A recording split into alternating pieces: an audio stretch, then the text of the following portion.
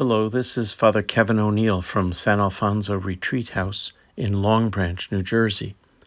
Today is January the 9th, and it is the celebration of the baptism of the Lord, the conclusion of the Christmas season in the church year.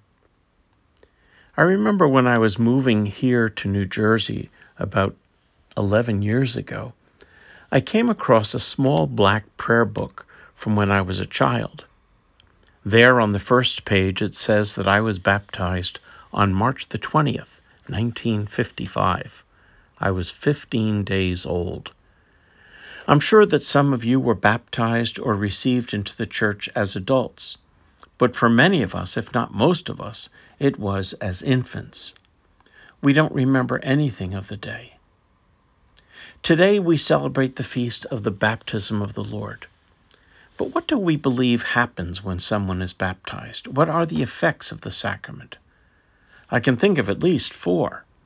We are freed from all sin, original and personal sin.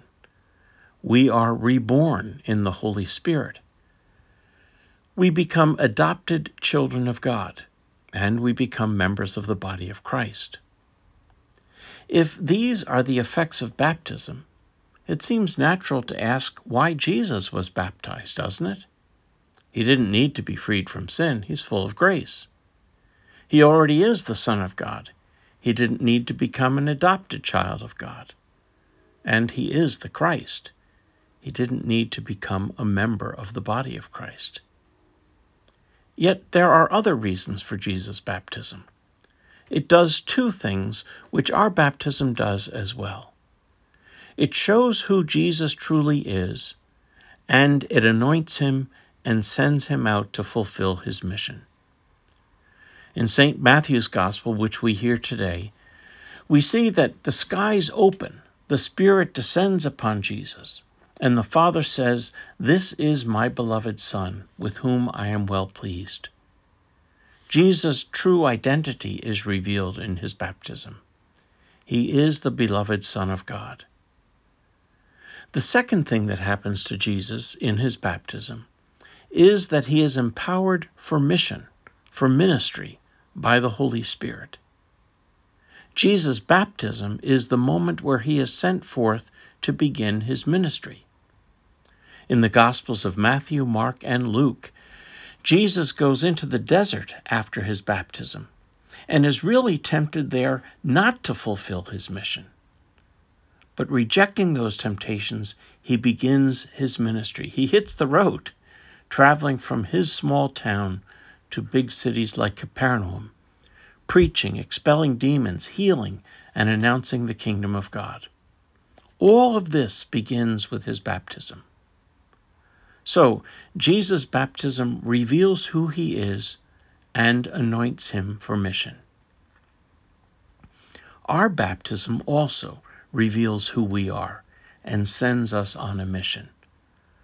Whether we're aware of it or not, the celebration of the sacrament revealed who we are and anointed us for mission even at 15 days old.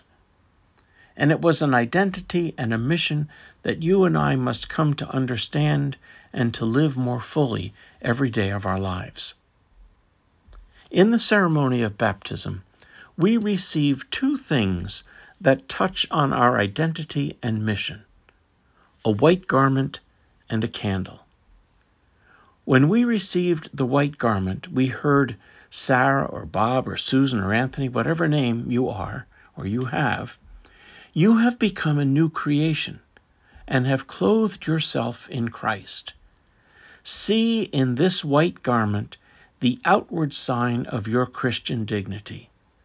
With your family and friends to help you by word and example, bring that dignity unstained into the everlasting life of heaven. We might hear the words from God, "You are my beloved daughter. You are my beloved son.